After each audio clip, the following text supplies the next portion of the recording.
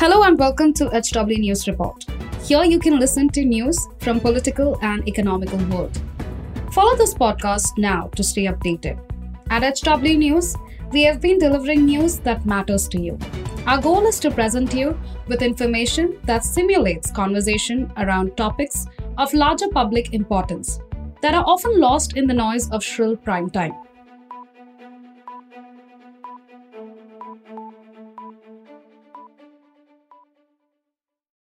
Today in the morning trade, shares of Adani Group firms tumbled further on the bourses, with shares of Adani Enterprises witnessing a fall of 9.50% as investors continue to offload their holdings. Adani Enterprises opened on a weak note at 1,597 rupees, then fell further to 1,433 rupees, registering a fall of 9.50% over its previous close. However, the prices recovered later on in the afternoon. It was later trading at 1,480 rupees, down 6.54% on BSE. Shares of Adani Total Gas, Adani Power, Adani Green Energy and Adani Wilmar were trading 5% down each on BSE, while Adani Transmission slipped 10% in the morning trade. Meanwhile, Adani Ports and Special Economic Zone was trading marginally higher at 501 rupees, up 0.53%. The stock market crash has led to alarm bells ringing through the banking system. Institutional investors like various public sector banks are hinting at scrutiny. SEBI and RBI also have hinted at action. Meanwhile, even after the government and the officials' assurance of robust system, the shares continue to fall. Meanwhile, according to a Hindustan Times report, his project, that is the Adani Group projects in Mumbai, are also under the scanner. Although Adani Group and the chairman of the group, Gautam Adani himself, have denied the allegations in the Hindenburg report, the group had to take back its FPO that it had launched on 27th of January.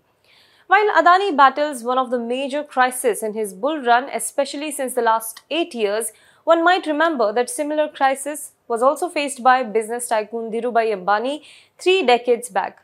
That crisis too was fueled due to short selling by bears in the market. The only catch is Dhirubhai Ambani managed to outsmart them and earned him the title of King of the Bourses. Let's understand in this video what exactly had happened and how Dhirubhai Ambani sailed through this crisis. Hello, my name is Aarti Ghargi and you're watching HW News. India's biggest private sector company, Reliance Industries Limited, went public through its initial public offering in October 1977 when it issued 2.8 million equity shares of 10 rupees each. Thereafter, the company frequently raised money through convertible debentures. Reliance expanded its equity base through frequent rights and bonus issues to shareholders. However, later the focus shifted to the issue of convertible debentures. Now, after the IPO, the share price of Reliance kept climbing. In the first year of listing, 1978, Reliance had reached a high of 50 rupees, 5 times the par value of the share, which was a high premium in those times. In 1980, it hit 104 rupees per share. In 1982, it reached a high of 186 rupees per share. In early 1982, Reliance announced a rights issue of partly convertible debentures. Now, partially convertible debentures are used to borrow money from the investors. They pay out a certain rate of interest for a specific period of time, and a part of those debentures is then converted into shares on a later date. However, a cartel of bear operators had eyed Reliance shares. They had reportedly planned to bring down the price of Reliance shares by short selling them. Now, short selling is a transaction where investors sell shares they do not own in the hope that the price of the share will fall and they can pick it up at a lower price and make delivery at a later date. On March 18th that year, just before the market closed, the bears sold 350,000 Reliance shares, causing a panic in the market. In just half hour, the price of Reliance shares quickly fell from 131 rupees to 121 rupees. However, Dhirubhai Ambani did something that turned the tables upside down. Dhirubhai Ambani had received information about stock market brokers based in Kolkata who were short selling Reliance shares. After this, without a delay, Ambani contacted top bull brokers around the world. Then began a buying wave. The more the bears sold, the numbers got to 1.1 million shares, the more NRI investors based in West Asian countries picked it up. Eventually, they bought more than 8 lakh of shares sold by the bears. These investors evidently spent around 10 crore rupees buying Reliance shares. During those days, settlement of shares at the Bombay Stock Exchange used to happen every second Friday, unlike the current T+3 working day settlement. So in this particular case, the bears who had short sold Reliance shares had to either deliver those shares on the settlement day or pay something known as Undha Badla. Now, Undha Badla was a per share charge that the bears had to pay the bulls in case they did not have the shares required for the delivery on the settlement day. On April 30th, the NRI investors who had been buying the shares of Reliance being short sold by the bears demanded the delivery of the shares. In case the bears did not have the shares, the investors demanded an Undha Badla from them.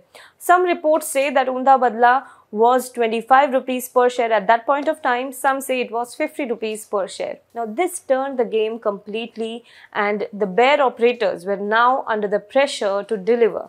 This led to mayhem in the market, so much so that the market was closed for the following 3 days. In the meantime, Reliance shares rose to a peak of 201 rupees as the bear brokers located shares to fulfill their sales. In the coming days, the shares of Reliance only zoomed.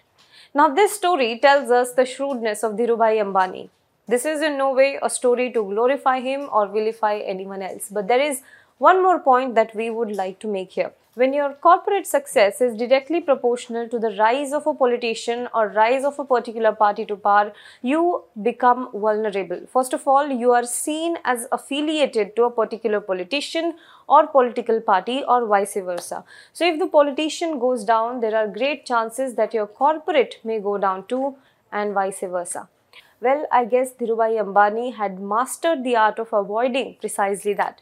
Adani, on the other hand, was caught unaware, and the absence of robust plan of action to avoid the damage after Hindenburg report reflects that. Do let us know what you think about this in the comment box below. For more news and updates, you can log on to www.hwnews.in. Now be the first to know about the latest updates on our new news app. Go on your Android or iOS, search for HW News Network. Download our app, choose the language you prefer to get updates in, and be up to date with the latest news.